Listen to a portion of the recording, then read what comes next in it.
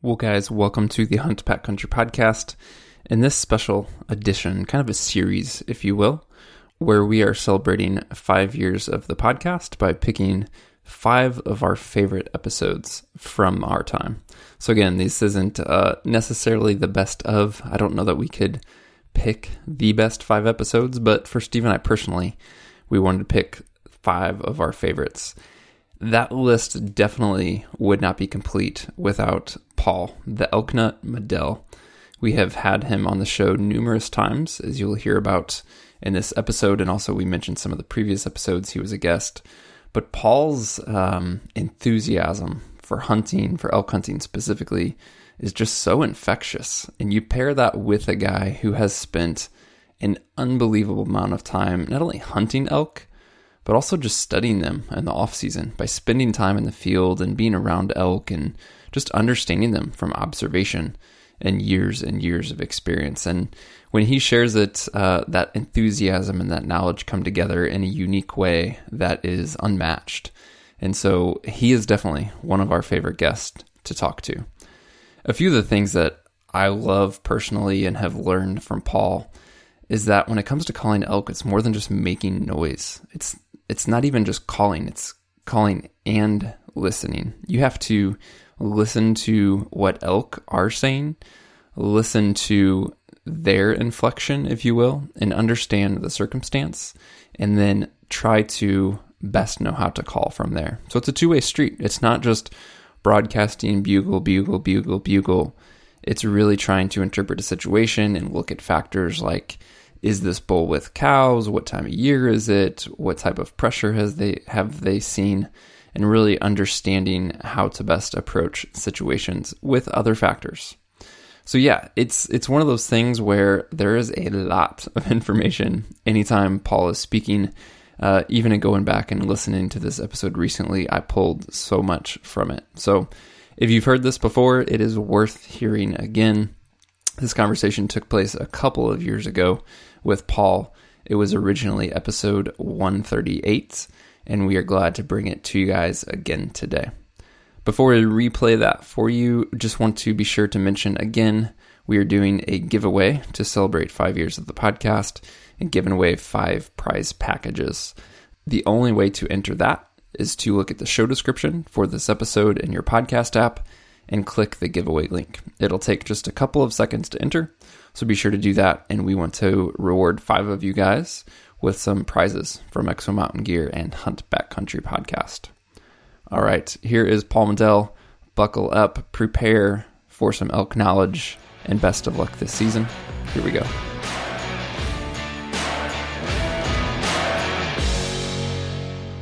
Paul, welcome back to the Hunt Backcountry Podcast. Thanks for joining us. I think this is the 3rd or 4th time now. Well, thank you very much for having me. Yeah. Steve, how's it going, man? I'm good. It's always a great day when we got Paul on the podcast. Good morning, Steve. 30 days until September, and Paul's about as animated and excited as it gets when it comes to elk hunting. Yeah. Hey, wait a minute. It's a good thing. It's a good thing. Yeah, for listeners that might be new, we've had you on the podcast in years past. I looked back, it's episode 36 and 37, which was a couple of years ago, and then last year on episode 93. So if you want to learn more about Paul, maybe some of his background and hear more from him after this episode, go back and check those previous episodes. But Paul, I want to dive straight into something. At the beginning of the last episode we recorded with you last year, you said there's no bad time to hunt elk. And I specifically want to talk about what some people would say are bad times. So specifically, I want to talk about bad weather or bad timing. Any suggestions, tips, strategies for when weather is bad? And this could be kind of in 2 big buckets. One is it's super hot in September, or 2, maybe it's super wet or something like that. So do you have any thoughts on that in terms of making the most of those opportunities and those conditions? Well, it depends on the dates. If we're talking the very first part of September, then that would certainly play a big part in my mind of how I would approach it, as opposed to the 10th on. Then I know I'm going to get in some bugling action, and it's pretty predictable. You will sooner or later if you keep moving. But early on, that's not necessarily the case. So I may, strategize a little bit different. But when we're talking Rain, I'm not out there. I get out of it. I'm talking a lot of rain. I'm not talking, some little short downpours here and there and some off and on stuff. But when it's heavily coming down, the animals don't even like it. They don't move. And if you were fortunate enough to get one in and hit it, I've done it a couple of times, and the blood trail's tough. And, unless that sucker falls down in your eyesight, and it doesn't always. I remember one my son hit, and we traveled this thing we tracked it for over 1.5 miles, and the rain was horrible. It was coming down so bad, but what do you do once you make contact like that? You have to follow it through. But so hard rains, I don't like it. Hot weather, I can deal with hot weather because it doesn't matter. It seems like here in Idaho, it's nothing to have 75 degrees. You guys know that. You've hunted it. And sometimes 80s. And you just deal with it. I think the elk are a little more lethargic at that time. If there's no cows in heat, they're more lethargic than normal. When no cows are in heat and you have that kind of frisky weather where you see horses even out in the fields, feeling their oats and prancing around, elk can do the same thing, and they'll bugle here and there because their testosterone levels are rising and they're ready to breed. And so they will bugle here and there at one another or locate or advertise themselves trying to build their harem. So, but when you get hot, super hot, they seem to get lazy like I do. You just get out there and, man, you just don't hit things as hard. So as far as, strategy, it would depend if it was early or late. What's my target animal? Me, I don't want to shoot anything less than a 5-point. That doesn't mean everybody is like that. So if my target animal is that, I have to go straight to strategies that are going to target branch antler bulls. And that's what I do. If I'm talking to someone or I'm going to hunt with somebody that says, man, Paul, I've only killed 2 or 3 elk and some none, I'll take anything. So see, my target now changes, and so does my calling strategy. I do not use the same calling strategy for any elk as I do for branch antler elk. So my odds rise by using strategies for one or the other. So all depends on the animal I'm after at that time. Yeah, we'll get into more of the calling strategy, I'm sure.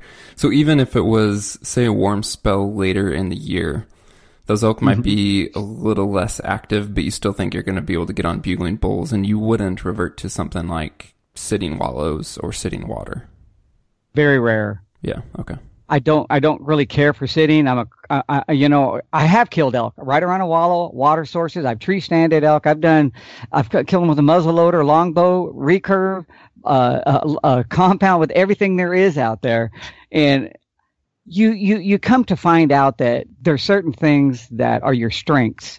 And the reason they're your strengths is because this is what you enjoy doing. You enjoy doing that part. And that's why mine is calling. I'm all about calling. It doesn't mean sitting the other, doing the ambushing and spot and stalk and tree stand and don't work. It just it's not as exciting to me. I like the ultimate challenge of beating them at their own game. And I think this is why we differ so much more so than everybody else out there. Yeah, there's some really good elk killers out there. Don't get me wrong. Corey's one of them, and he's a good friend of mine. The guy's a slayer. That's all there is to it. But I want every elk. I don't like doing a 1 or 2 or 3 thing, and if it doesn't work, I look for another one. I want that elk in, and I will do everything possible to adjust my calling to fit that bull right there, because I want him in. There's no way. I want 10 out of 10. There's none of this 2 out of 10 business or 3 or he's not cooperating today. I will force him to cooperate, and it's all by reading him. Because when elk are I know I don't want to get too far ahead, but when elk are communicating, they're changing their emotion or the tone of their sound. And that's all they're doing. Sometimes people get the wrong idea, and they think when I say use a nervous grunt or use a challenge or use a roundup, that we're talking about elk communicating with words. Well, they're not, obviously, and neither are we. We're communicating with sound. Just like if you were listening to your dog and your dog gave a yap every 30 seconds, big deal. But what if he started going, hey, wait a minute, there's something going on. I need to check this out. All by the emotion or the intensity of his sound change. That's what I'm doing with elk. When elk are locating, their tone is very laid back. if they're trying to round up and they're trying to communicate with a cow and trying to pull her over, maybe a hunter cow calling, you'll notice he ramps it up or amps it up just a little bit in his vocalization. He shortens it and a little more power. If he gets upset or frustrated, he shows a little more until he finally gets to challenges and lip balls, where those are the ultimate sound that an elk will use to get their message across. So I'm playing on all those things. And I'm sure as we get into this podcast, I'll show you exactly what I mean, how those sounds can represent a different message and how we play on it and how it actually turns out that we will literally call an 8 or 9 out of every 10 bulls. And I've done 16 out of 16, but and these are all over-the-counter public land bulls, but you got to be patient. When you work these bulls, if you think you're going to walk in there with a sound or two and it's going to take place in 5 or 6 minutes, you're sadly mistaken. You have to know how to slow play some of these lethargic bed bugles, 1 bugle in the morning, maybe 2 or 1 before daylight. That's a dead bull. He's toast. I'm going to get that bull. And it's a tactic that I use, and it works all the time. It doesn't make any difference. And I'll share it with you guys when the time comes here. Yeah, we'll get into it for sure. I'm curious just on this topic of thinking through kind of some of the beginner frustrations we hear a lot in terms of bad timing. What should we do when elk are quiet? So we're out there, we're just, we're in it for 2 to 3 days. We're not hearing responses. We're not hearing much vocalization, maybe even at night. Is that a situation where you're just moving, or are you changing your tactic and trying to get something going? No, I don't change anything. It stays the same. And when I make a comment like that, don't let it go in one ear and out the other. Okay, stay, blah, blah, and you move on. No, the reason it does is from experience. I mean, it's been close to 40 years since I've hunted them. And so when you can look back at what works and what don't, then you stay away from the things that don't work. You kind of avoid them. It doesn't mean you never consider them, but for the most part, you push them to the side and you start sticking with the things.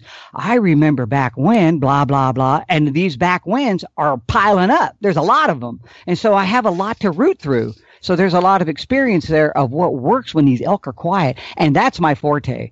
That is when I absolutely love to hunt elk the most, when they shut down. And because that's when I'm going to call them in. And I get excited about that. Why? It's a tremendous challenge to call in elk that don't want to say anything. And I'm going to call bulls in. I'm not calling cows in.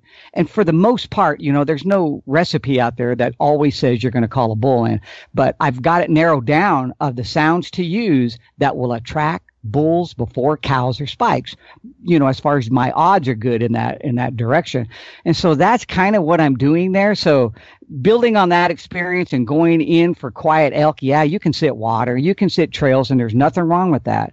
And as a newer hunter, I would not set my sights too high. Feel free to take the first cow that comes in. I'm not a fan of shooting calves or anything. I'm not going to tell anybody not to, but personally, I would not mess with those because cows are easy enough to kill. They really are. If I have one day, I can go out there and basically kill a cow. I would put money on it because it's that easy to get them. There's so many more of them, and their curiosity is tremendous, and they're a herd animal. And so they're much, much easier to bring in because there's more of them than there are the bulls. But as far as a tactic, I'm going to call them because this is my strength, and this is what I enjoy doing. If I just want to kill an elk as a new hunter, here are the 2 things I do. And if you do this for 3 days, you're going to draw your bow back at least 6 times. I don't care who you are. I don't care where you hunt. If you follow these 2 things right here, you are going to be shooting at an elk, and it could be a bull. Because with this strategy, it is one where anything can show up. That makes it great and exciting for a new hunter. The same as if you take a kid out fishing and he's only 6 years old. He doesn't care if he catches a 10-pound trout. He'd rather catch 30 perch 2 inches long because he keeps him busy. He's excited. He sees some results. This is what newer hunters need.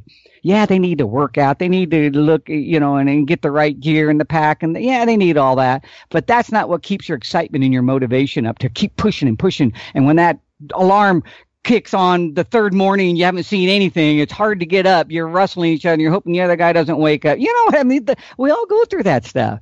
But when you start seeing elk come in, if all you do is this as a newer hunter, learn the cold calling sequence and learn the creative cow calling sequence. Just learn those two. They're simple as pie. And what you're going to do is you're going to apply a cold calling or a blind, because there's nothing talking, and you're going to apply that near as close as you can find a feeding area, anything, and you don't have to be close. I've called elk well over a half a mile to 3/4 of a mile away. You just have to be patient and stay in that one spot. But if you stay with that within a feeding area of the proximity, and they're not that hard to find. All you got to do is find trails being used, and you're going to find fresh tracks moving to and fro. And most of those tracks are going to a feeding area, back to the bedding area. Yeah, they may hit a little water thing in between, but those are where they're going. They're going to destinations. So follow them back one way or another once you find fresh sign, and you're going to get an approximate area where they're feeding. The feeding areas are generally lower than the bedding areas. So if you find something like that, you're going to sit there and do your cold calling sequence. And I show it right in the app. I mean, there's a video clip of me doing it on there for about 4 or 5 minutes, showing people how to set up, the sounds to use. And if you use that right there, you will have you'll have response for it. Response meaning physical appearance. Now, once it hits 9:30 or so, I don't do it right there anymore, because these elk leave that area and go to the bedding area. And to me, that's the place to kill them. That's the number one spot, because you have a captive audience from about 10 o'clock to 6 o'clock. They do not move from those areas. They stay in that vicinity. So if you can find the bedding area, and they're easy to find. I show on the app how easy they are to find. Find the bedding area. That's where you set your roots down, anywhere from 200 yards to a 1/4 mile away. It doesn't matter. You just have to make sure the wind stays in your favor. But set up and go through that creative cow calling sequence, and don't move. These elk will show up. They're herd animals. They don't know who you are. And they will end up just drifting over, and they'll get up from their beds and they'll come over to check you out. Almost never do they call. They don't say anything. They just show up. But if you were to use and employ those two little tactics right there, at one near the feeding area, one near the bedding area, and you do that for several days, you will have elk come in time after time after time. And if they bugle or cow call their way in, that's fine. You know, it's a bonus, but don't expect it. So things like that right there. Now, if I want a bull, I'm not going to use either one of those sequences.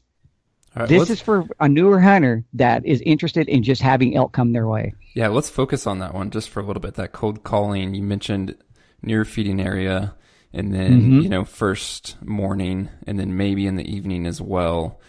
Begin to unravel. I know you go into detail in the app where guys can learn more about it and see it. And as you mentioned here, this whole sequence for minutes on end. But what type of vocalizations are we saying here? How should we begin to initiate this sequence? Yeah, all you have to do is learn some cow calls. You know, if you want to throw in a bull bugle here and there because you want to, you don't need to.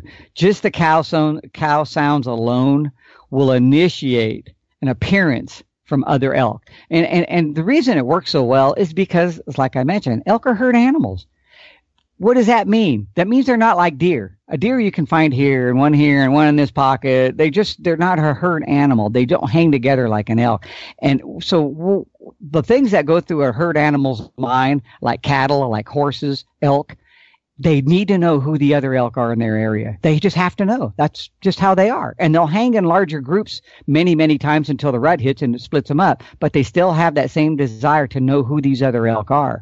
And so by you imitating a little group nearby them makes it convenient for them to get up. It's a non-intimidational structure. There's no challenges. There's nothing like that for them to be warned from. So you're not really talking to them and you're not inviting them, but you're just merely letting them know there's another group out there not very far away, and they don't know who you are, and it drives them nuts. They need to come and see who you are, who these new elk are. And that's what brings them over. They're not coming over to fight. If you've ever called elk in using a cold calling sequence, you'll notice their behavior as they come in. They're kind of in search mode, maybe 50, 60, 70 yards. I don't really see them, but I can hear them because I always set up where when an elk comes to me, he must be in bow range before I can see him or it, or they can see the source of my calling. And that's a real important thing for a setup. You cannot allow elk to see where the calling is coming from outside of your bow range, or they hang up. That's where they stop. And a lot of times you'll hear them give that nervous grunt. And because they're asking for a visual. They want to see you. they're not trusting what they're hearing. And so, or they're looking where they should know they should see something, and you guys are all hidden. You're hidden behind some little dinky thing, but they can look right past all around it because you represented 5 or 6 elk. They're not that dumb. And so I make sure I take that out of the equation. I do not give them the luxury. Of all the elk that we've killed, my son and I were talking one day of what's our average distance that we're killing these elk. And Paul and I have killed 61 in 27 years. And the average shot is 23 yards. That was the best that we could come to as far as the distance. So these elk, they come close. I mean, we hardly ever take a 40-yard shot. I mean, we just don't. We pull them in real tight. And especially if we're hunting with a longbow or recurve, then we try to get them in that 25-yard or under. So putting them in search mode with a good setup is so important, when you're working these elk. But play on the fact that they're a herd animal. That is just a huge key, and have the confidence that they are going to come to that calling. And as far as the sounds, I mean, I'm using cow sounds, calf sounds, just working it up and rustling the brush. Sometimes I'll even run back and forth 10 yards, just smacking things. You're trying to build this illusion in other elk's mind that there's elk over there and they're dinking around, they're playing. And then I let it die down, and I may wait 5 or 6 minutes and bring it back up again. And this just lets them know I'm still there. I haven't moved. So we're relaxing now. We're bedding up. We're finding a little spot right there. We're not moving off. We're elk that are going to stay there. And so as I play this out, and I'll play this out for an hour. I mean, I won't mess around because I know it can attract them. And I brought elk from so far away. You think, they got to be within 200 yards. No way. They will come a long distance. And so stay in there and keeping your head on a swivel and not rooting through your pack and drinking water and dinking, because you think you get lazy after 10 or 15 minutes and you think, nothing's going to come. But you can't think like that. Once you have them coming in, you'll see exactly what I mean. It's much easier now to stay focused once you start seeing results, some positive results. But as far as the sounds, I'll make a couple. Is that all right with you? Oh, sure. All right, here's the kind of sounds. And like I say, if I'm going to use a bugle in there, I'm not really representing, in this situation, I'm not representing there's a cow coming into heat, and so the bull will react a certain way. I'm not really doing that because it's not a big deal. Right now I'm trying to focus on any elk out there. And so the normal sounds would be like this.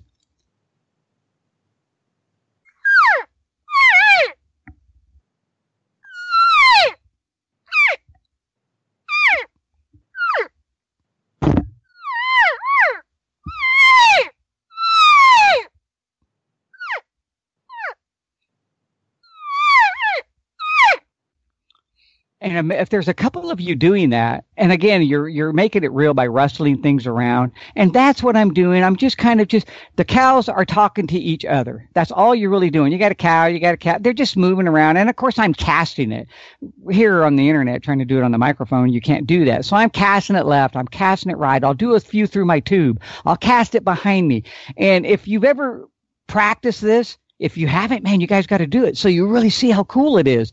Have somebody stand out there about 80, 100 yards away while you do it. And as you're casting them around and some through the tube and not, you cannot believe how realistic it sounds. It's not like the guy standing next to you at 3 feet. And if it's not realistic enough, the guy come back in and he'll tell you, when you got to this point and did this and this, it was much better than that or that. So I like to tell people to practice these things before they go in the woods and make that their practice place. Do it back at home. You don't even have to be in the woods, but others will hear you, and then they can, critique you to tell you, here's what you were sounding the best at. Do this and this. And I'll tell you what, when you get 2 or 3 guys and they're doing that out there, you guys sound like elk. I mean, you really do. And so this is what pulls them over. And you don't have to be perfect with it, because elk come in different ages, 1.5. I mean, they all sound a little different. Some are mature, they don't. So don't worry about if you have a few bird chirp sounds in there. Just keep going.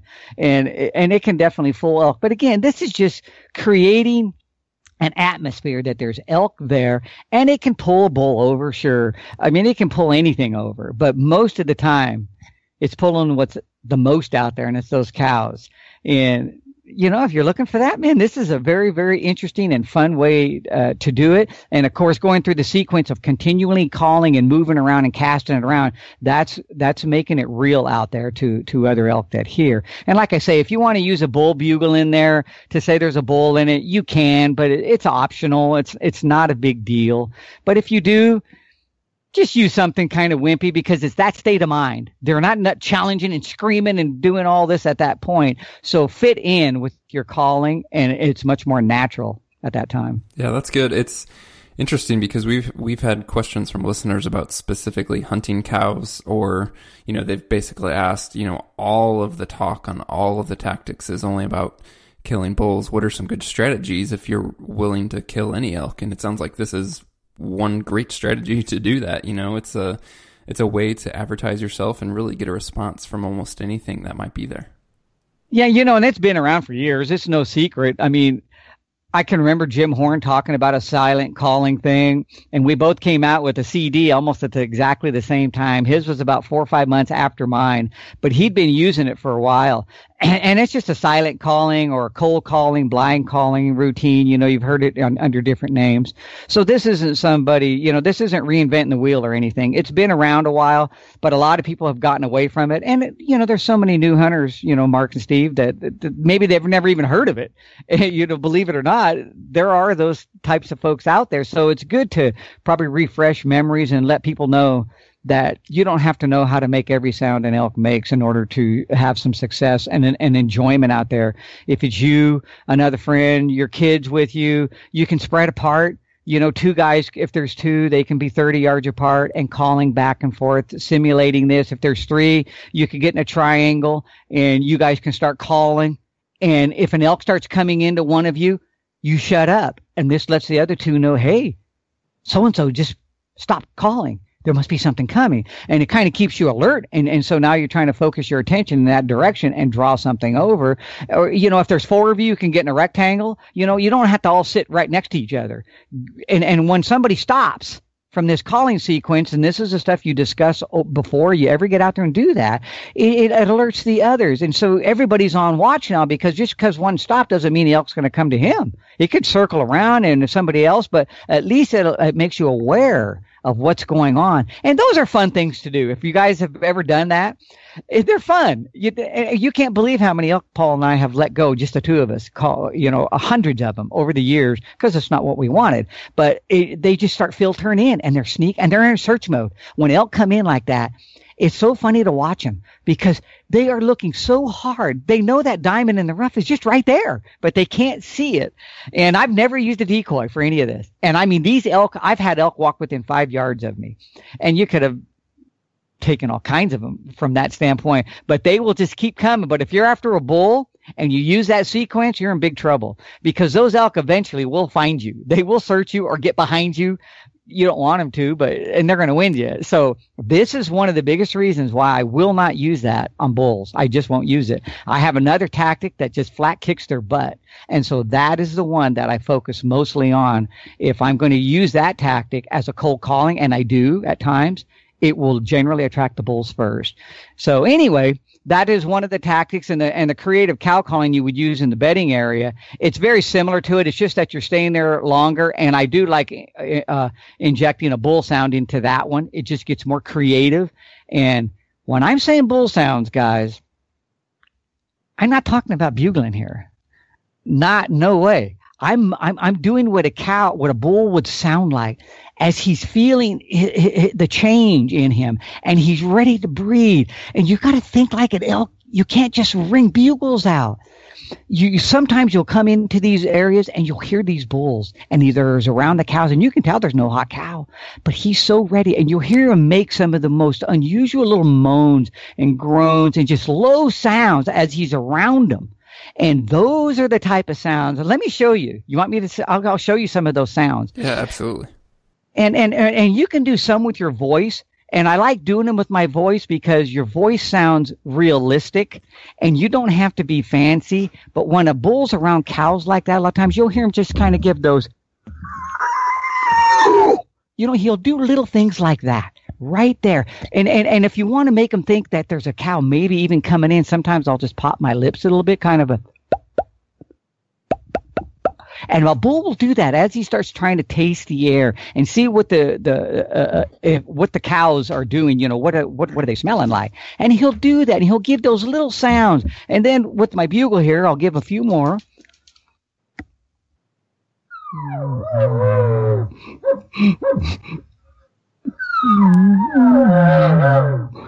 He'll just make little stuff like that, and sometimes I'll make them even shorter or a little longer, but I'll play with that little bit of a bugle tone.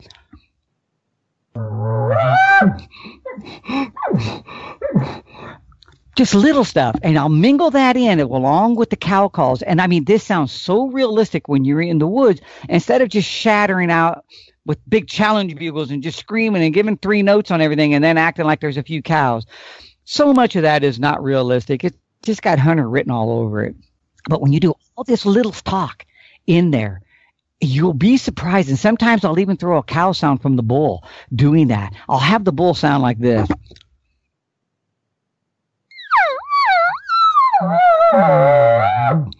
You know, I'll just do little stuff like that. And when you keep it going and mix it up with the cow calls and you have the little bull doing that, it just he's showing anything out there that he's feeling it. And it can attract elk like you can't believe. I mean, because it's a realistic situation. And again, I'm not really raking. I'm just rustling things, acting like the elk are moving around and they're being routine. They're not in fear of anything. And so they're acting natural out there. And as I do these things, that's when I like doing those, especially near the bedding area, especially when I'm talking about elk that aren't talking here. They're not saying anything. I'm not going to go through that if there's cows in heat and they're screaming everywhere and there's bulls going like crazy. No, this is for quiet elk, but I can get near a bedding area. And once I do this, you can pull those elk right out of there. They'll just start slipping out one at a time, sometimes 2, 4, 5, you never know. And here they come. They just start coming on a string right to you. And again, it's a good setup, so I don't see it, but I know where they're at and I know where I want them to come. So kind of in my mind's eye, I have an idea of how they're going to approach me. And if you do it right, you will find over 95% of the time, they will come straight at you, the shortest route. They won't come in downwind. I noticed over the years that elk try to come in downwind when they're suspicious of something. If something's not quite right, that's when they start circling. Other than that, right at you. And a herd bull, when's the last time a herd bull ever came in downwind? When you convince a herd bull you're another bull or whatever going on, that dude's coming right at you. There's no messing around. It's the shortest route, and that's it. And so, you know, we play on those things right there as far as what we expect. And, you know, you just try to be realistic out there when you're doing it. All right. In 3 different categories, Paul, with targeting bulls specifically, I'm just curious if you could help us maybe understand these scenarios of when there's a bull all by himself, of when you have bulls together. So maybe a little bachelor group, maybe it's, you know, earlier in the season. And then when you know you have a bull with cows. Do you take 3 different approaches in those 3 situations, or is there a lot of crossover? Help us understand your approach if you know that.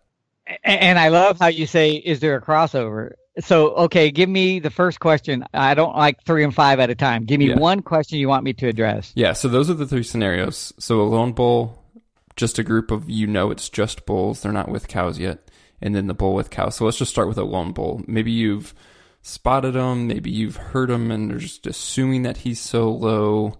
Do you have any specific strategy for targeting a lone bull? Heck yeah. Absolutely. Help us. First of all, there's basically no such thing as a lone bull.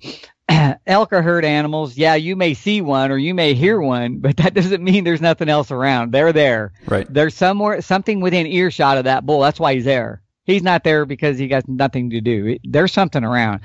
So always remember that and respect it, because even though you target one animal that you saw go into the timber or you heard, it doesn't mean something else isn't slipping in from another direction. So you want to always be aware of that. We've had this happen I don't know how many times. But fortunately, in most cases, the target bull is the one that does come in first. But just, as a side point, be aware of it. How do you know if a bull's by himself or he's the only one making any sound? If you have a lone bull and he's bugling over and over from one spot, and nothing else is responding to him. Again, it doesn't mean there's nothing else out there, but this bull, he's trying to draw attention to himself. That's a bull who will advertise himself. And he may even have cows, and he may have no cows. But they start somewhere. And what he's doing is the reason he's repetitiously bugling like that and holding position is because he's trying to draw cows to him. And he wants to scent check them. If they're not ready to be bred, they can stay with them. And that's how they build a harem. Not every cow in a bull's harem is ready to be bred. And so they stay there until their time comes, and he covers them. Simple as that. So when you have a lone bull like that calling, I'm not going to bugle that bull. Absolutely not. I'm going to give him exactly what he wants. He wants the cows. That's what he's looking for. In that instance right there, no other bugling going on. It's just him. I'm going to get in there. I'll probably try to get within 150 yards. If it's really good terrain and there is just no noise to be had, I'm going to just slip in and try to put an arrow in him. But in most cases, dark timber that we hunt a lot of in the 7 different states that I've hunted, there's debris and downfall and crap. It's just there and slipping in on them unannounced. It's just really tough. Some of those elk they know they get into that junk. And so you either have to pull them out or you have to call your way to him. That's what you have to do. And so I love having the advantage when I can have it. What I mean by hunter advantage is anytime you can put the elk on the defense, in this case a bull, and make him do the moving, your odds just escalate hugely, as opposed to you doing all the moving to his front door. Makes it much tougher because he could catch some kind of movement on you. And it doesn't mean you can't stealthily get in there and take him. No, I've done it many times. But it's also that risk. But when he's doing all the moving coming to you, man, oh man, the odds go way up. You catch his movement first. So I like to try to call that bull to me. So I'm going to get in there and I'm going to talk to him. I'm going to talk to him like I was a real elk. I'm not just going to start cow calling. So here's the 3 sounds I'm going to use. Then I'll explain what they are. Here's the social cow call.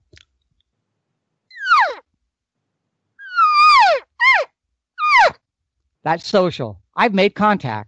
Now here's me trying to call him over to me in a normal, hey, why don't you come on over here? Remember, elk speak with emotion, intensity. As they raise their voice and try to get more urgent or demanding to come over, they'll show that in their sound, in their tone. That was a social. Here's me telling him, hey, I want you coming over here.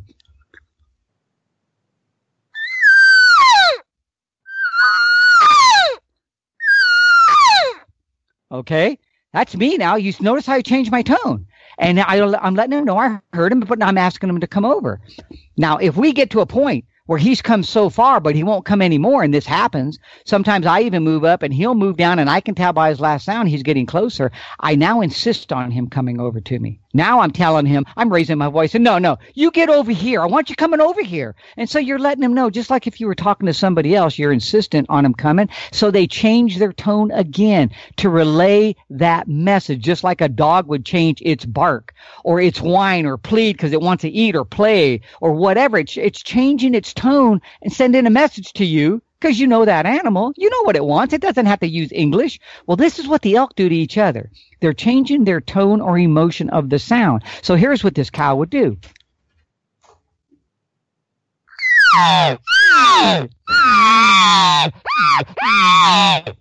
She gets very demanding. She wants him coming over. That's it. Bottom line. So with those sounds in mind, I'm going to start going to that bull and get to the certain point where I know I need to set up. This is a great setup. Yeah, I'm still 150 yards, 175. It really doesn't matter. This is what he's looking for. So I'm going to make contact on one of his last bugles. I'm going to call and let him know I heard him. So, and what's he going to do? He may answer right back. He may wait a few 30 seconds. Who knows? And he's going to call. And when he does, he's going to change his tone. No longer is he going through those repetitious bugles like he was given his location bugle that was like this.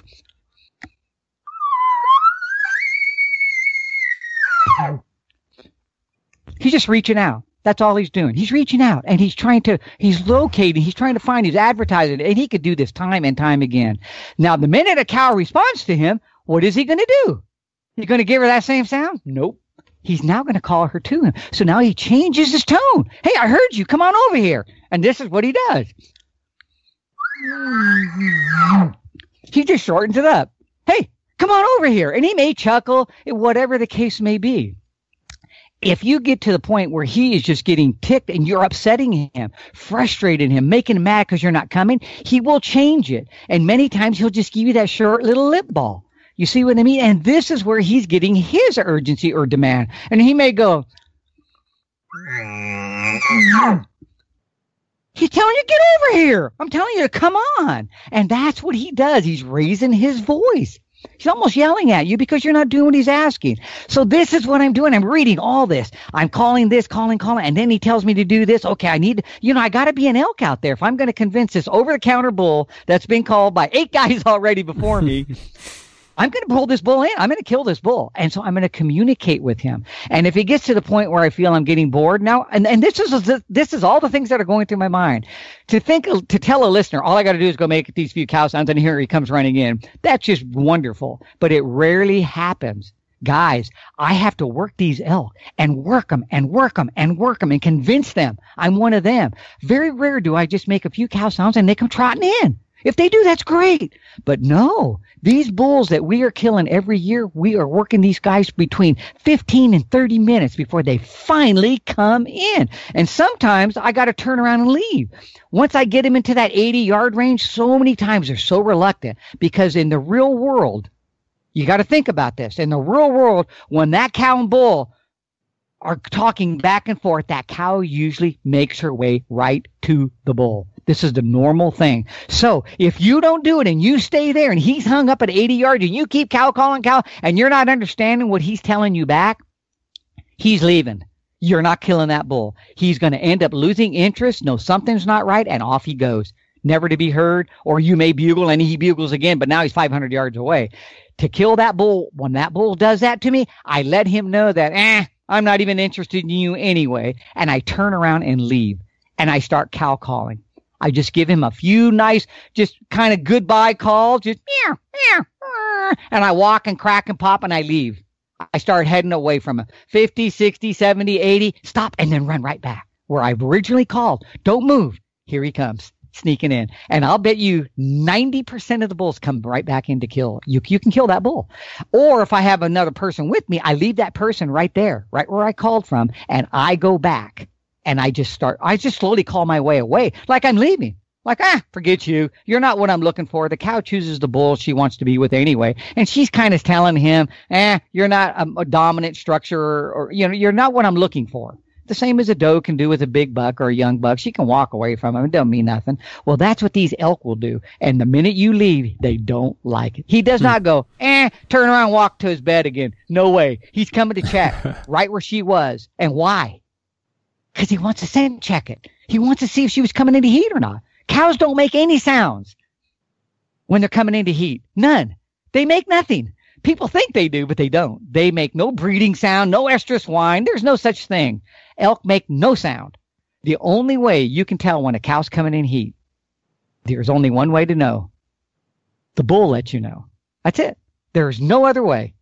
When the bull makes specific sounds, there is a cow coming in heat, and that is my slow play. That is my money. This is how we kill the majority of these elk. But the point is that so many people think if you get on the cow call and you start whining and whining, making all these sounds, she's telling the bull he wants to be read. That's baloney. There is no such thing whatsoever. Those same sounds that they're trying to say represent that you can hear any time of the year, all the way throughout it. And I have footage of all this. So to say that all of a sudden in September they mean I'm ready to breed is baloney. Because it's the same sound they're using in January. Yeah. And so it has to represent something else. And so it's the bull. He's the one that lets you know when there's a hot cow. Yeah. And that's a very key point. Yeah, there's so much good info in there. It sounds like key takeaways for sure is to make sure that you're escalating your calls with emotion. So if you're in that scenario where you're cow calling to that bull and he's ratcheting up his bugles, you can also do the same to say, no, get over here. But then as you mentioned, if it gets to the point where things are really hung up, that's when you walk away, play hard to get, and then hopefully draw them in that way. That's good stuff. Well, see, the thing is you know where you're at the whole time by listening to him. Yeah. Because you're going, okay, all right, he just amped up his emotion. Now he's at this level. You see? And now he's at this level. It's like, and the pinnacle is a lip ball. It does not get any bigger than that from a bull. That's it. He's at the top of the calling chain. There's nothing else to go to. And so when you start hearing him give from his location bugle, oh, now I've made contact. He's not going to use a location bugle anymore. He's done. Okay, I've made contact. Now he's trying to call you over, so he shortens it up, and he lets you know, I know you're there. And he may even chuckle you more than once because he's trying to encourage you to keep coming over here. He's not grunting you. Could he ever grunt you in that situation? Absolutely. Remember, A sound is an emotion from an elk. He can grunt a bull. He can grunt a cow if he's getting frustrated because she's not showing up. So he may just, tell her, get over there. That's what he's doing. He's just showing emotion for the time, for the situation at hand.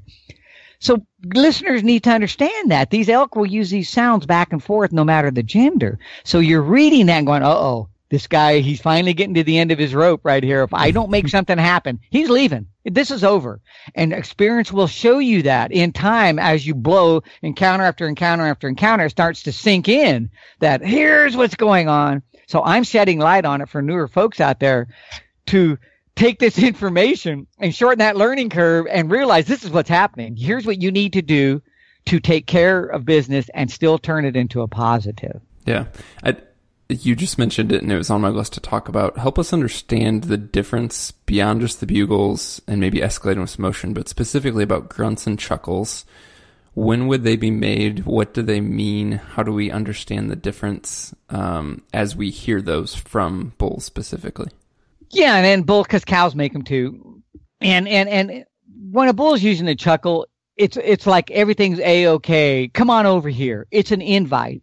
It's non-intimidational. You can liken a chuckle, which is ape-like in sound, and let's just do a couple real quick so people understand what we're talking about when we say if a bull is chuckling. You would hear him do something like this.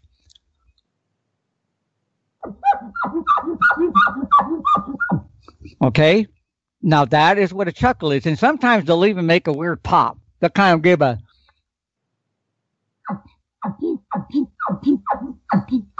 You hear that little bass at the end of it? You'll hear them give that. And this is not intimidational. All this is that it's the situation they're in. And everything's all right. They're trying to bring you over. Anytime you hear them make that sound, and they can even use that when they're giving these advertising bugles, because you have to understand, here's a bull giving advertising bugles and you walk up on him. Maybe he's been giving them for hours. You see, and nothing's happening. And so they get anxious. They get kind of frustrated. So they kind of, they get a little more emotion behind their bugle. And it's still a location bugle. And he may even throw us a couple of chuckles in as he's yearning for this companionship. This is what's going on September. These guys are ready to breed. So listen to what they're doing out there. Replicate this stuff. Make it real.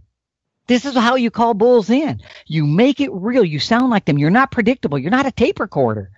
You're an elk. You're an animal. You have emotions. You mix things up and listen to him when he's calling. You're going to see he sounds like this one time, this another, but he's mixing it all in there of what he feels like inside. And so when he's communicating with you, it makes it that much easier because now you can see by his emotional sound where he's at in his frame of mind.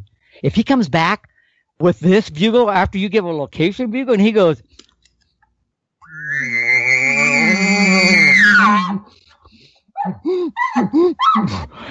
you can tell that he's not real happy. He's probably got cows, without a doubt, and he's got a hot cow. So he's being defensive. He's telling you to stay back.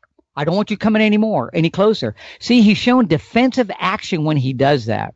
It's the ultimate call that an elk will make. From a challenge to his lip ball, he can incorporate the two together, but he's showing you his emotion, what he's feeling, what he's trying to tell you.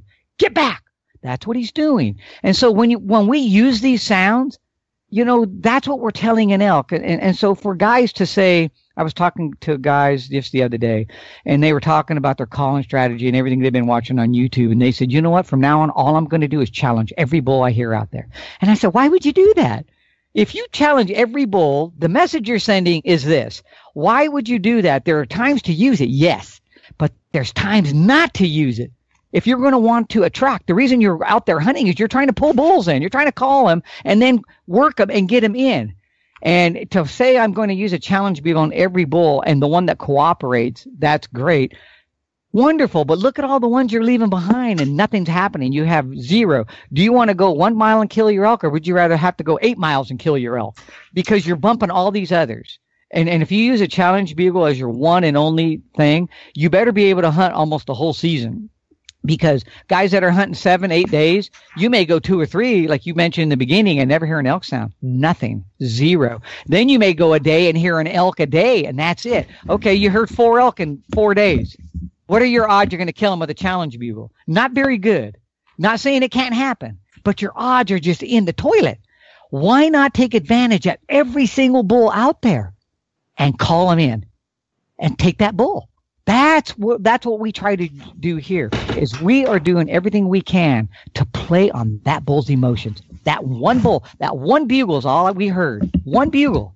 Get in there, pull that bull in. And that is what I like to do, is to be able to tailor my calling for his needs right there. Not because all I know is one or two sounds and I'm going to force him down his throat. So in terms of when to bugle big, when to bugle small, to put it in those terms, are you really just, as you mentioned, you're gauging each situation and you're essentially seeing how fired up, how defensive, maybe how inquisitive they are, and just going from there? I have to do it that way if I want to call them in. When I hear a bull give a lazy bed bugle, and a lazy bed bugle would be like this.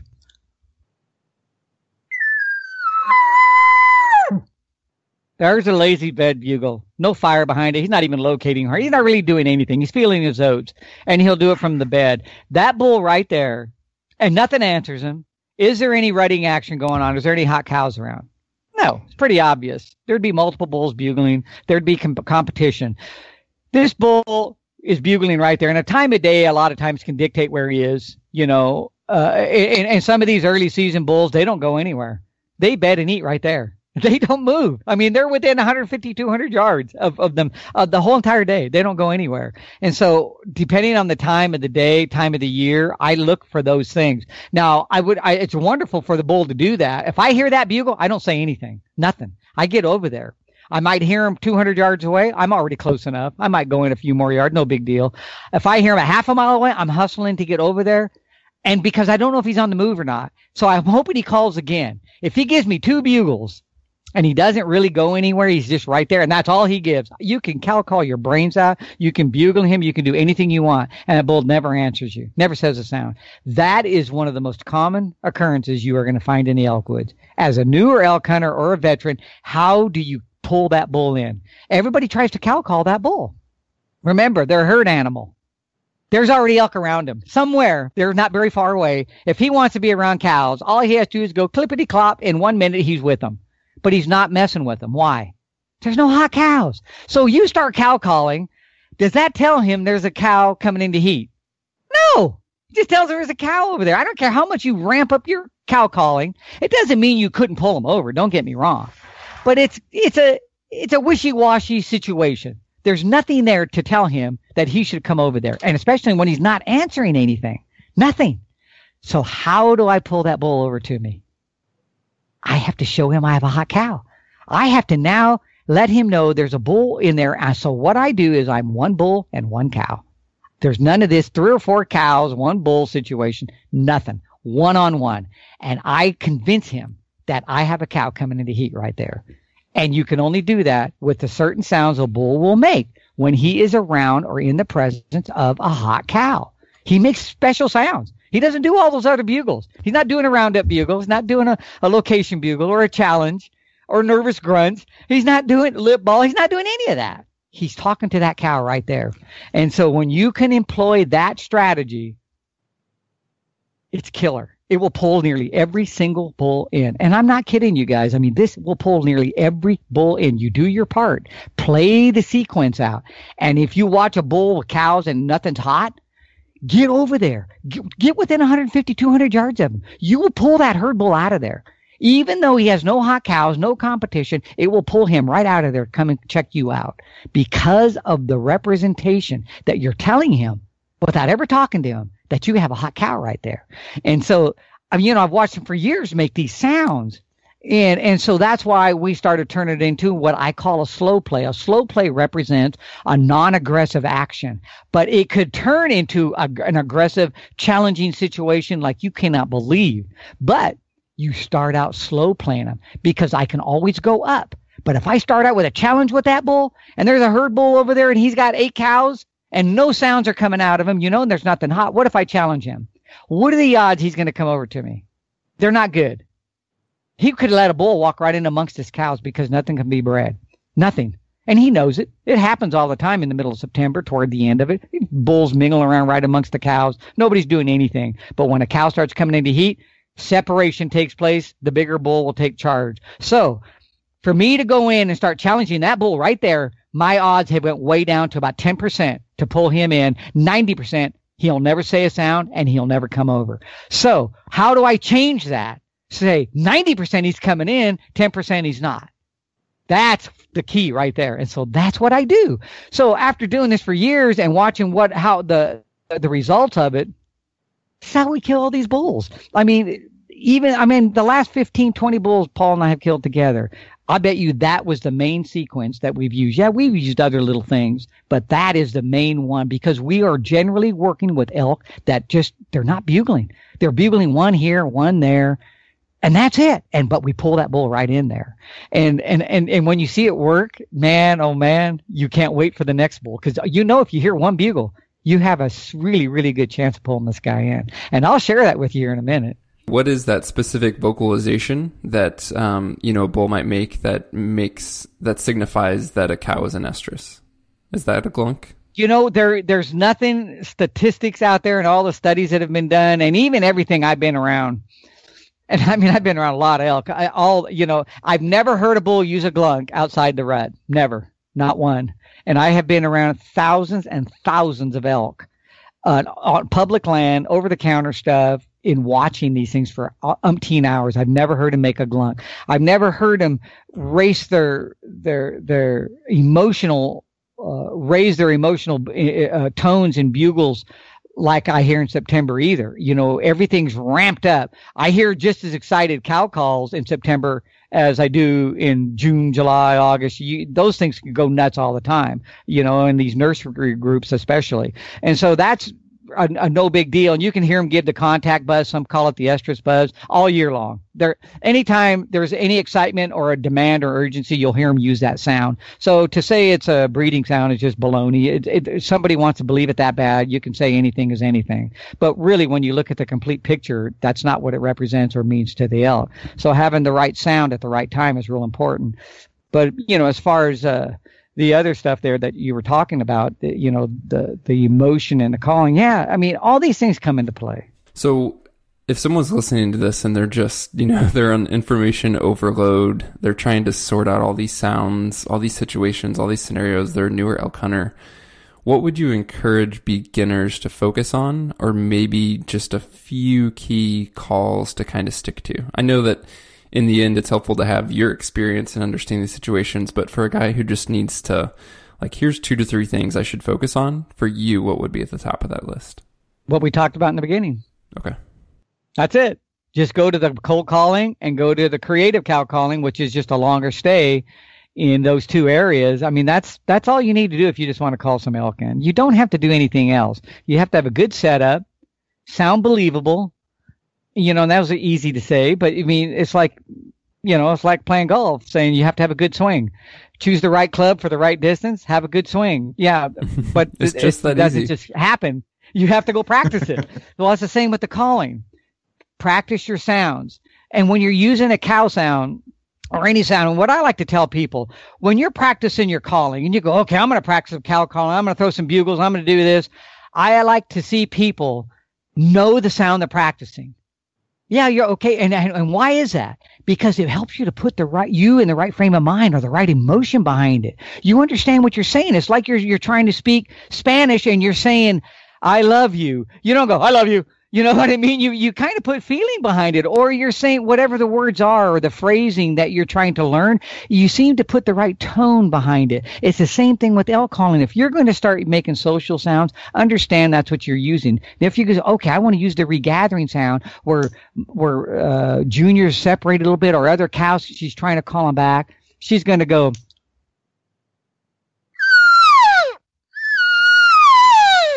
you see, she's giving that little bit. So understand that's what I'm saying. That's what I'm practicing now. I need to make that sound carry out, give that, yeah, and drop it off. Whereas the social, they don't do that. It's just, yeah, yeah, yeah, yeah. That's all they're doing. So understand when you're practicing a sound, what you're saying. And that way it helps you to really live it. And same with the bugle. If you're given a location bugle, if you're given an intimidation challenge, if you're using a roundup bugle where you're just showing a little bit more emotion, you're responding to a cow that you know is there. And this is what bulls do. Think of the sound you're hearing when you're cow calling. A bull's trying to call you to him. He's not using a location bugle anymore. He's using a roundup bugle. He's not giving you a challenge. He's usually not giving any of that. He's just giving you that, he'll sound like this. And that's what you'll hear a bull give. Sometimes he'll chuckle behind it. But you notice there's nothing like a location bugle. But that's what he's doing when he hears you. And he's, hey, come on over here. He's changing his emotion behind it. And so that's how you're going to practice. Practice when you say, okay, I'm going to do this. This is what happens when I'm doing this. And when do I use that? That's when I use it if I'm trying to get into a bull that has a cows and I think he's got one coming to heat, but they're really not quite aggressive, but he's bugling enough. But he's not just charged up. If I challenge him, there's a good chance he's just going to stop.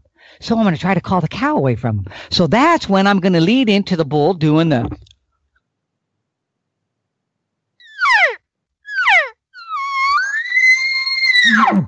You see, I'm going to go right to those 2 or 3 cow sounds and straight into the bugle. No question it was the bull using that sound. And well, who am I talking to?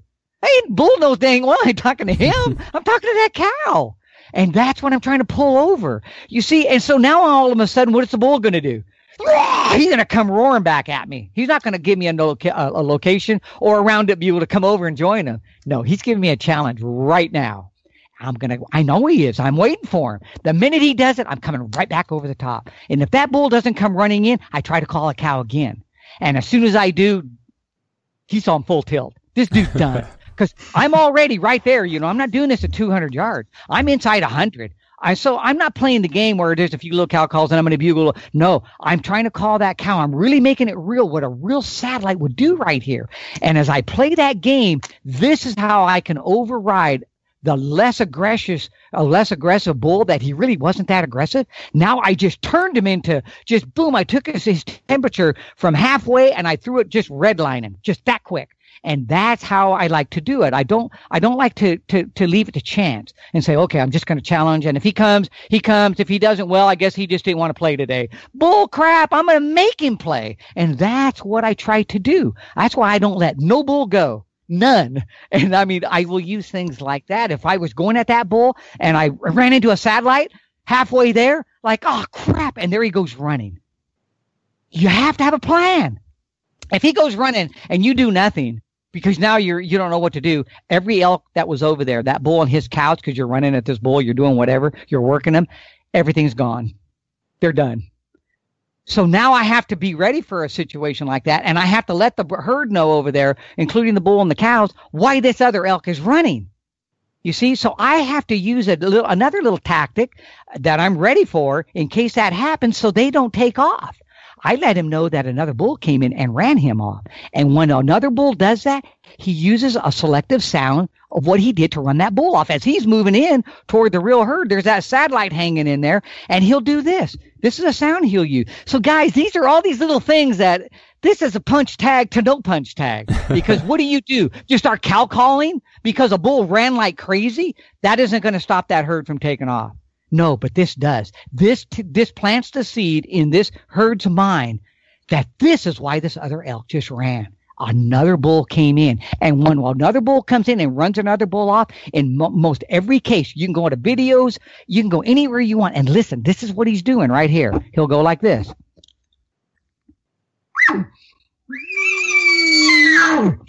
That's what he does. He gives that single grunt and fires at him, and it usually runs the bull right out of there. And that's what he's telling him to do. Get out of there. And so he paves the way for him to go on up and move up. He doesn't want no competition from it. So when you hear that sound real quick and this one scampering off, it lets them know why that bull ran. What was the threat? What was the problem? No sound given. You give cow calls. That ain't what ran that bull off. And so I settle him down right there and allows me still work that bull, run in and try to kill him. And so you see, those are the little things right there that I try to think of all the time because crap happens out there. Yeah. You just don't make a few sounds and it all works in your favor. It's like if I heard this sound, I'm moving in, I can hear the bull bugling and I don't really have to call, but I'm moving in. I'm sliding in there and I hear the bull do this. That's all. Just that little sound right there. If I hear that, he knows I'm there. He got me. He heard me, or he saw a movement and I didn't even know it. But if he was making a few sounds or calling another bull and you're slipping in because he's vocal enough and you hear that right there, anything remotely close to that, it could even be a, and you're thinking, oh, he's still talking to the other elk. He's still right there. You're done because you better have a response for him. He heard you. He's not now. He all of a sudden, his attention went from that other bull or whatever he was talking to that was guiding you up there. He heard you. And he's unsure of what you are. It's not a nervous grunt, but they'll give a growl. Sometimes they'll do it because they think it's another bull slipping in silent. And so he warns him. He can even do it. He's expecting a response or a visual from that, but it's not a nervous reaction. But see, no bear, no wolf, no mountain lion. Most humans do not understand what just happened there. And so they all shut up. They don't say anything. They're just pursuing. They're still sneaking. That bull's out of there. If nothing happens within seconds, he's gone. The next time you hear him bugle, he's way the heck up there. And you're like, what the heck?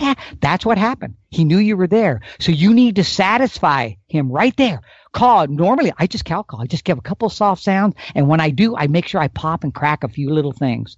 Make it natural. He can't see you. He just knows he heard something there or saw a flash and he was unsure of what it was because what cows he does have are up there. There was nothing down there and he knows it.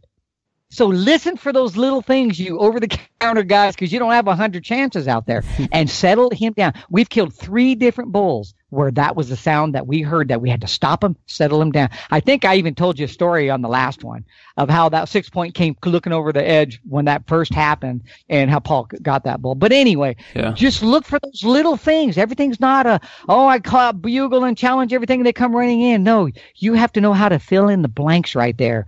And so many of these bulls that you lose out there. And this is one of the biggest reasons why I like to share information where I think most don't. We've been in so many situations and have unraveled things, and this is why we'll use this sound or that sound, and why the slow play is such a butt-kicking technique that everybody's going to use this. Yeah. I mean, it just works so well. Once you use it one time, it will convince you. Like, how have I never done this before? It will. So good, Paul. There's so much in there.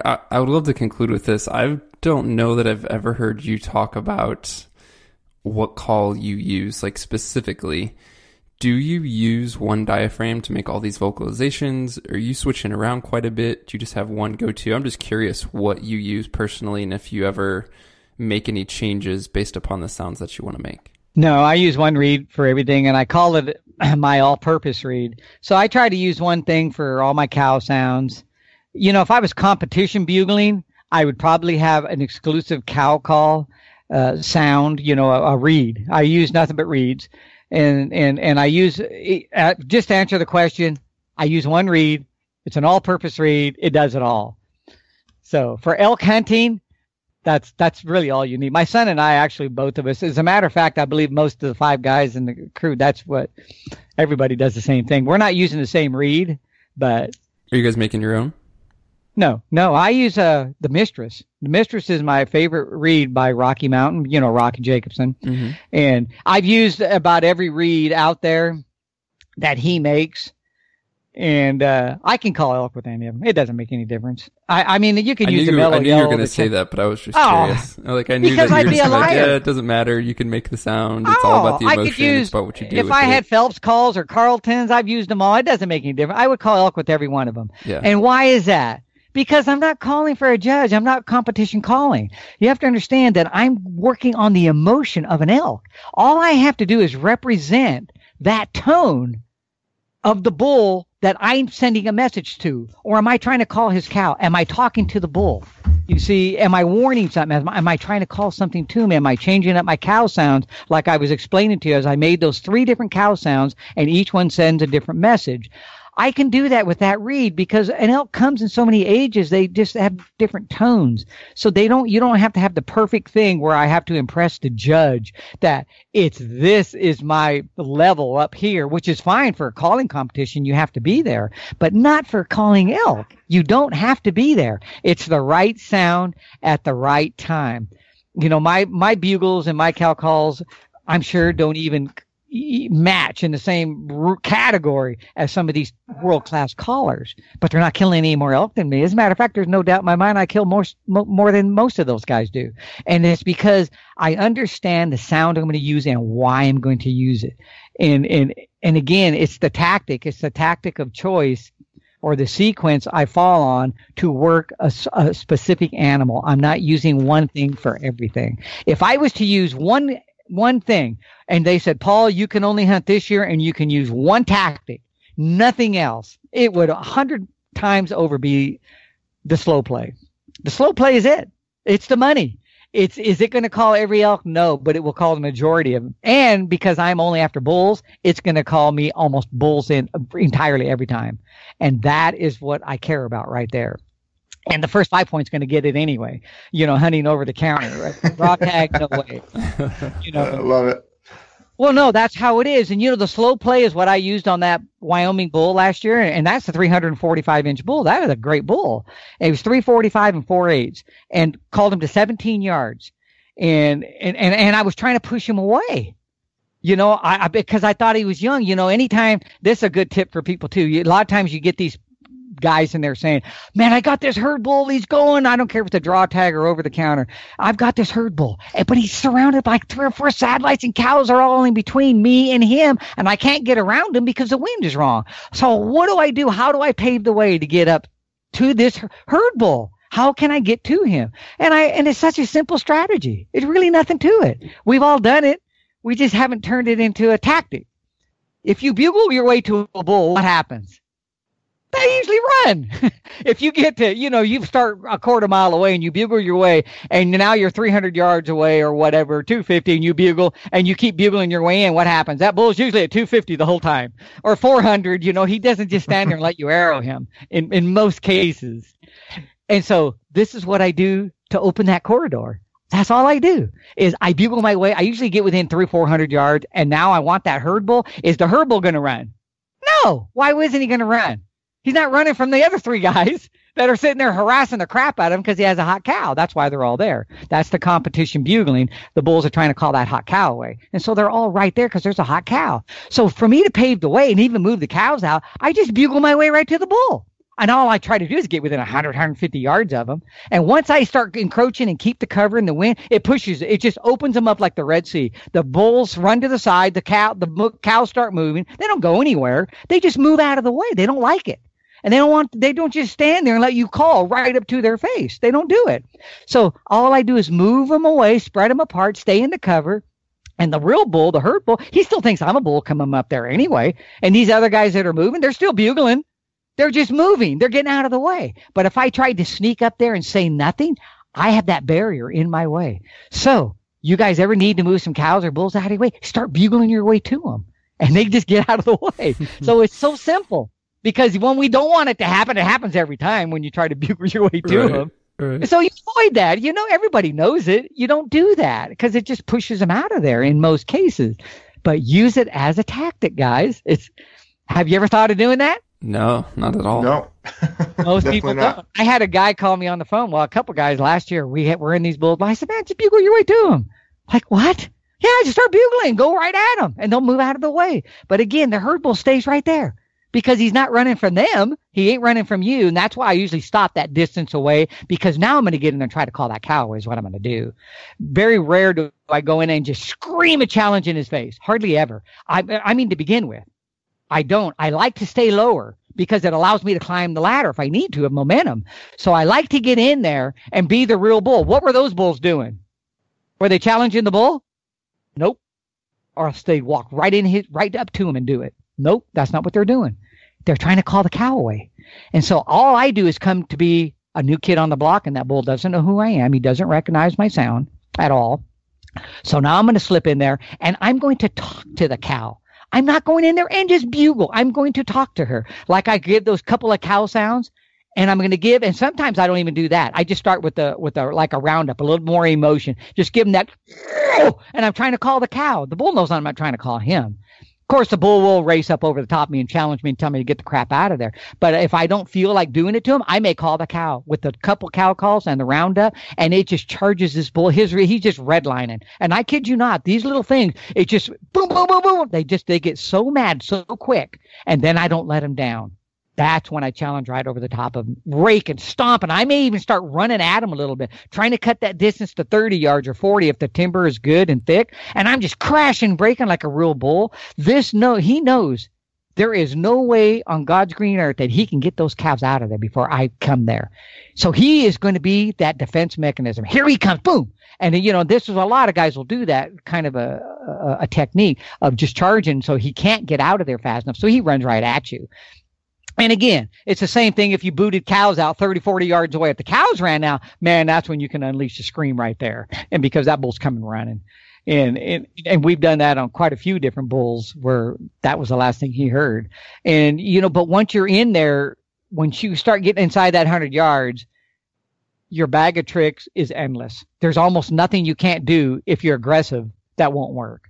So it's not like this or nothing. No, that's not what I'm saying. I love playing the game. And that's why a lot of times I will incorporate other stuff that maybe most people don't need to, but I love it because I can see how it makes them react. And there may be a time when that's the only thing that will work. I've worked bulls, herd bulls, where I was giving them everything. And there was only one thing that finally pushed them over the edge and came charging at us several times, and that's pants. And I thought, man, that's the only thing I haven't done. When a bull uses a pant, and a pant is this.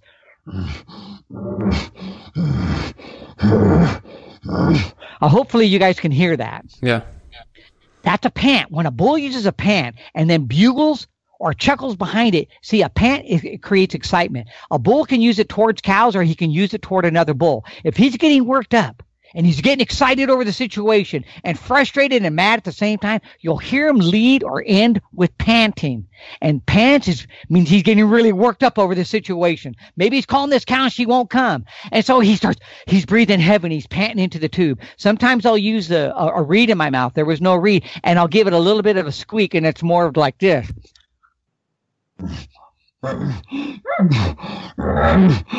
You hear that little bit of the reed vibration? It makes it so real. And that is what I'll do. And it's selling me as one of them. This isn't a hunter. They don't hear anybody making sounds like this where, oh, not that guy again. No, they don't hear that. This is something that's new or something they expect to hear from a real bull. And so I'll use stuff like that. And then maybe I'll throw the scream right out behind it. And I've had bulls where I've worked them. And until I hit those pants, it was like it just flipped a light switch and they just charged right at us. And I'm talking to most of these bulls are dead at 15 yards. I mean, they come in fast. So it's just these little sounds, don't think, oh, they don't mean nothing. You don't have to know those. Believe me, they can make the difference in a situation where it's that or nothing. So you know what? If a guy can just learn those simple things, like panting, a few little glunks, nothing fancy. Use your lips like I'm doing. And you can regulate the speed. And that sounds like a glunk. And that's all it has to be. Sometimes I'll use my tongue kind of And if you've ever heard bulls glunk, get 5 of them glunking. They don't sound the same at all. They just have all these little, and some of them are thumping it, boy. I mean, they sound really bassy and others don't. My point is, when you incorporate that sound, it sells what you're trying to sell to them. That's what it's doing. And that's one of my favorite tones or sounds to use when I'm using the slow play. I'm just using it. And I'm not talking to anything out there. I'm talking to the cow. And I'm tasting the air. And I'm using the pants. And I'm using the little sounds that I make in the raking. It shows a display in action for her. Nothing else. You're not responding to anything. It shows that I have a cow coming into estrus right there.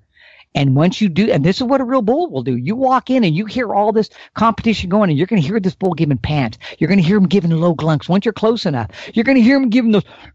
I mean, he's getting excited over. He's not giving 3-note bugles.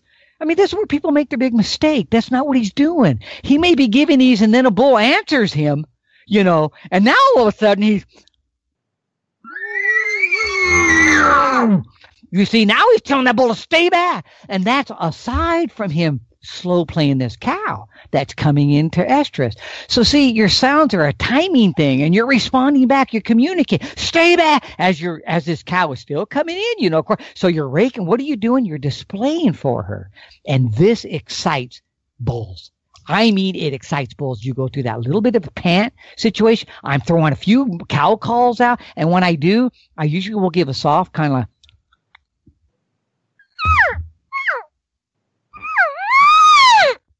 one, just like that. I love doing it. I give those 2 or 3, and then one loud one, and I'm through my.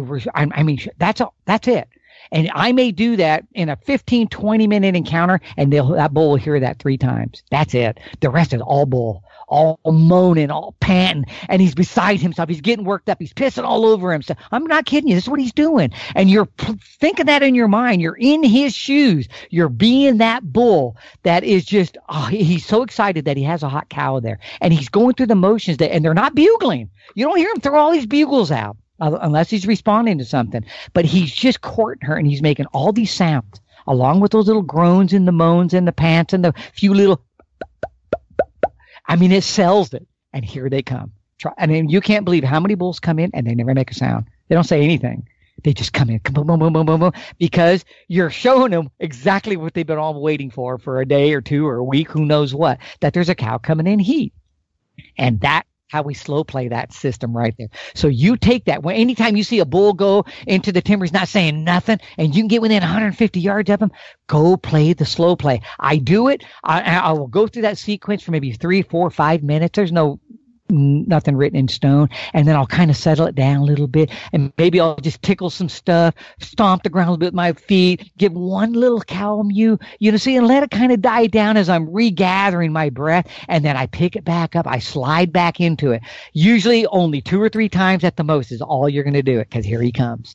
And especially if a bull gives one bugle, that's it, one bugle, and I can get within 200 yards or so of that bull's dead. I'm telling you right now, Steve and Mark, 90% plus chance that bull will sneak right into you. He's coming because you've given him a reason to come. To sit there and just cow call or throw a bunch of bugling and cow calling and challenge, whatever you want to do, does not dictate you have a hot cow.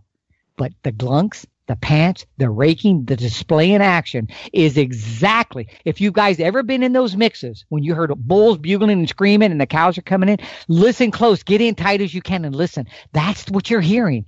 And this is what brought those satellites over. They too hear this. Or they're scent checking the area. They're scent checking the bedding area, all the trails, the watering holes, mineral licks, anywhere where these elk frequent, they're constantly moving and scent checking those areas. And when they finally get that bingo smell that they've been waiting for, it lures them right back over to where that is. Or they can hear the bull displaying. They hear way better than we do. And they'll know they get close when this bull displays for this cow.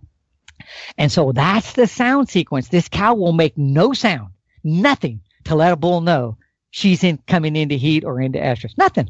But the bull does. And that is my slow play sequence. I've never shared this before. I kind of had it in my back pocket because I've used it for so many years. And this is this exact one that when I called that bull in, Paul killed a bull with a longbow here in Idaho. And I called that bull in to roughly, I think it was 30 yards. And he shot that bull. And he caught a branch and hit him high in the leg. And went through the front of the brisket into the other leg. And he came back and told me, because I was probably 30 yards behind Paul, he came back and told me it hit a branch and he didn't get the bull and what had happened. And some time goes by as we're looking at the blood, evaluating the situation, kind of tracking things, and the bull bugles again. Well, I called that bull right back in. I went right through that little slow play back into a super aggressive, and I called that bull into 28 yards, that same bull with the arrow in him, and Paul killed him on that second time around. So it was pretty cool to be able to call a bull in a second time. And then 2 days later is when I called the 345-inch bull into him, and he killed that bull. And I slow played that bull for 35 minutes. And the reason it took that long was because I heard the bull and he sounded like a wimp.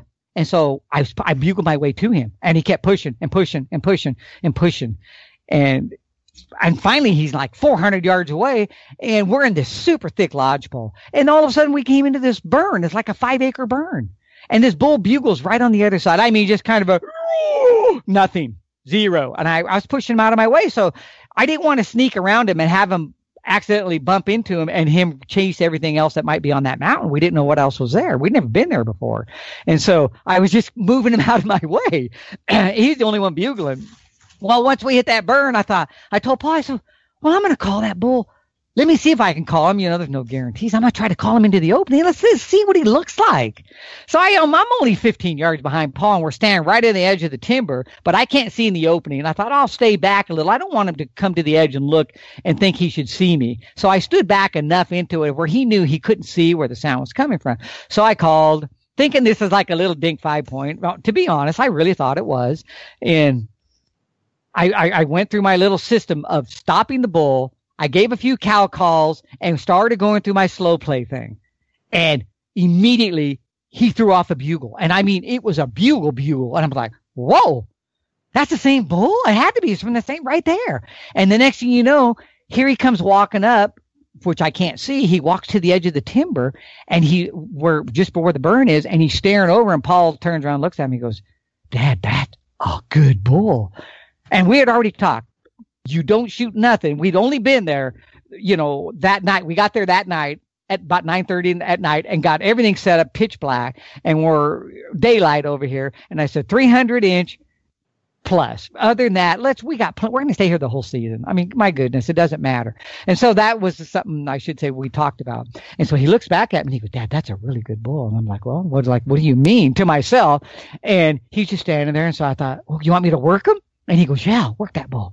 So I go back and I start working him through the slow play. And when I'm slow playing a bull, you got to understand, when you're doing this sequence, it's not 3 cow calls, rake, stomp, pant, glunk. No, you're mixing it up. You may go through this little sequence for 2 minutes and there's no glunks, just pants. And you keep mixing it up, doing it. Next thing you know, you're throwing a few glunks, no pants. Or vice versa, or mix them up and do them both. And you play the game, and you got to think like a bull. You guys have heard bulls before. Think like an elk.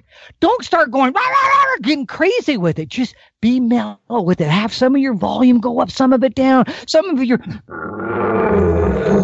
and then some just kind of, just whine, moan. You're excited over your situation. This is what real elk do. They are flesh and blood. They're not just on full tilt all the time. And so I played that out. Well, the next thing you know, I hear this bull bugle. He just screams a bugle. He's calling the cow. I was right after one of my cows now, and he just, and I know he's trying to call the cow over. And when he did, I was like, this guy is standing in the middle of this opening. He's really cut some distance down. And now I'm looking back, and I'm probably 20 yards from Paul, and he's not even looking at me. And I see him pulling an arrow out of the quiver. I'm like, no way is he going to shoot this thing. Can't. We've been here 20 minutes. I mean, we haven't even hunted yet. And I see him knock the arrow. So I thought, well, I'll slide back a little bit more. And I start going through some of those. I start going through a little bit of the glunking, panting, and I'm amping it up a little because this bull bugle pretty healthy right here. And so I'm thinking the next time he bugles, I'm cutting him off. And so I start going through it. And I decide to give him 2 or 3 of the contact buzz. Now the cow that is mine is calling this other bull over, and that's what she's doing. So I kind of hit this.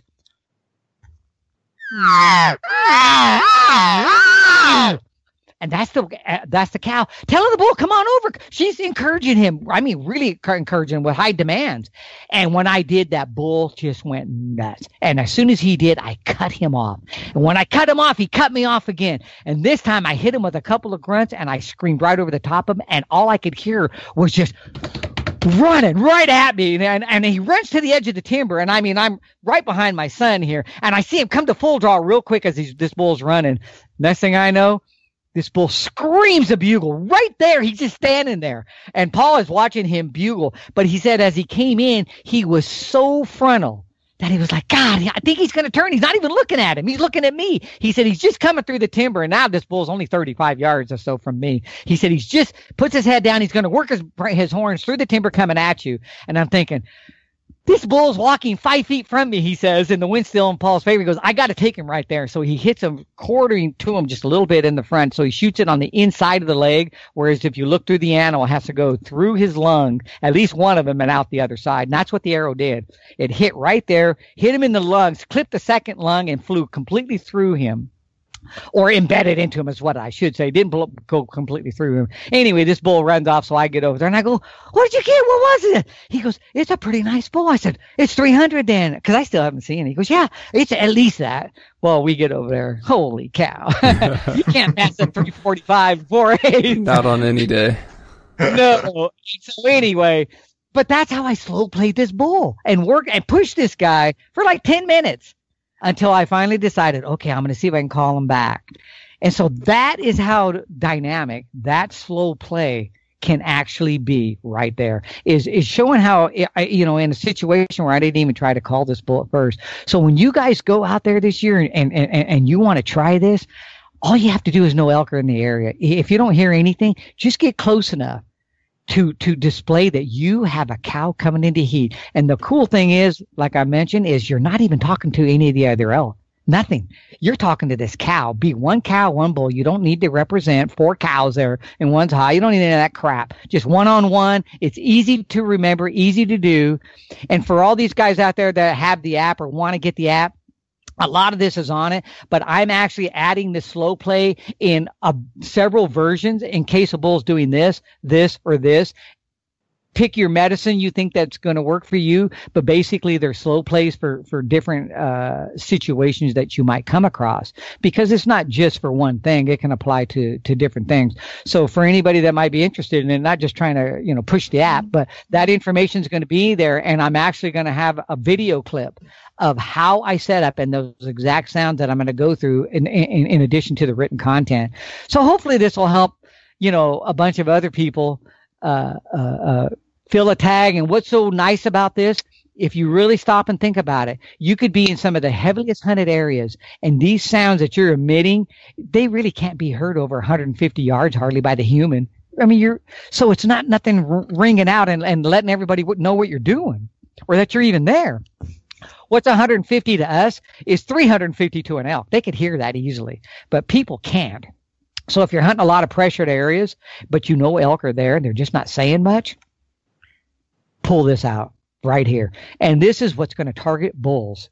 And that's why when we're hunting, that's why, like I said, I was honest about it. I don't use blind or cold calling. I don't use the creative cow calling sequence. And even if you throw a bull sound, I don't like doing that because it targets too many of the cows and spikes. And even the little dink raghorn, 2x3, 3x4s, it targets those. And so by putting this other sequence out there and showing the cow coming in heat, man, the cows could really care less about it. Yeah, there's elk over there, but it really trips the bull's triggers. It really does. They're the ones that usually want to come in. And I'm telling you, over 90% of the time, it's going to be the bull that shows up right there. And so that's what it's really nice, especially if you're working a bull with a single bugle. He's lethargic. That bull Paul killed with the long bow, all we heard was his one bugle. That was it. One bugle. And we moved in, got within I tried to get closer, but I could only get 200 yards because the willows were too thick and he was right in the middle of the willows. I couldn't get any closer. So I pulled him out of there. But anyway, I know I get rattling on with all this stuff here. But so much good stuff, Paul. Yeah, I mean, there's so much there to think about, consider, to practice. We certainly appreciate you sharing the time and experience with us. My pleasure, any day. There you have it, guys. It's easy to see why Paul is one of our favorites. Hope you enjoyed that one, whether it was your first time listening to it or something you had listened to again now. We will be back with another show tomorrow as we continue this series, picking some of our 5 favorites. Thank you guys for tuning in. Don't forget to hit the show description and click that giveaway link so you're entered into that. Talk to you soon.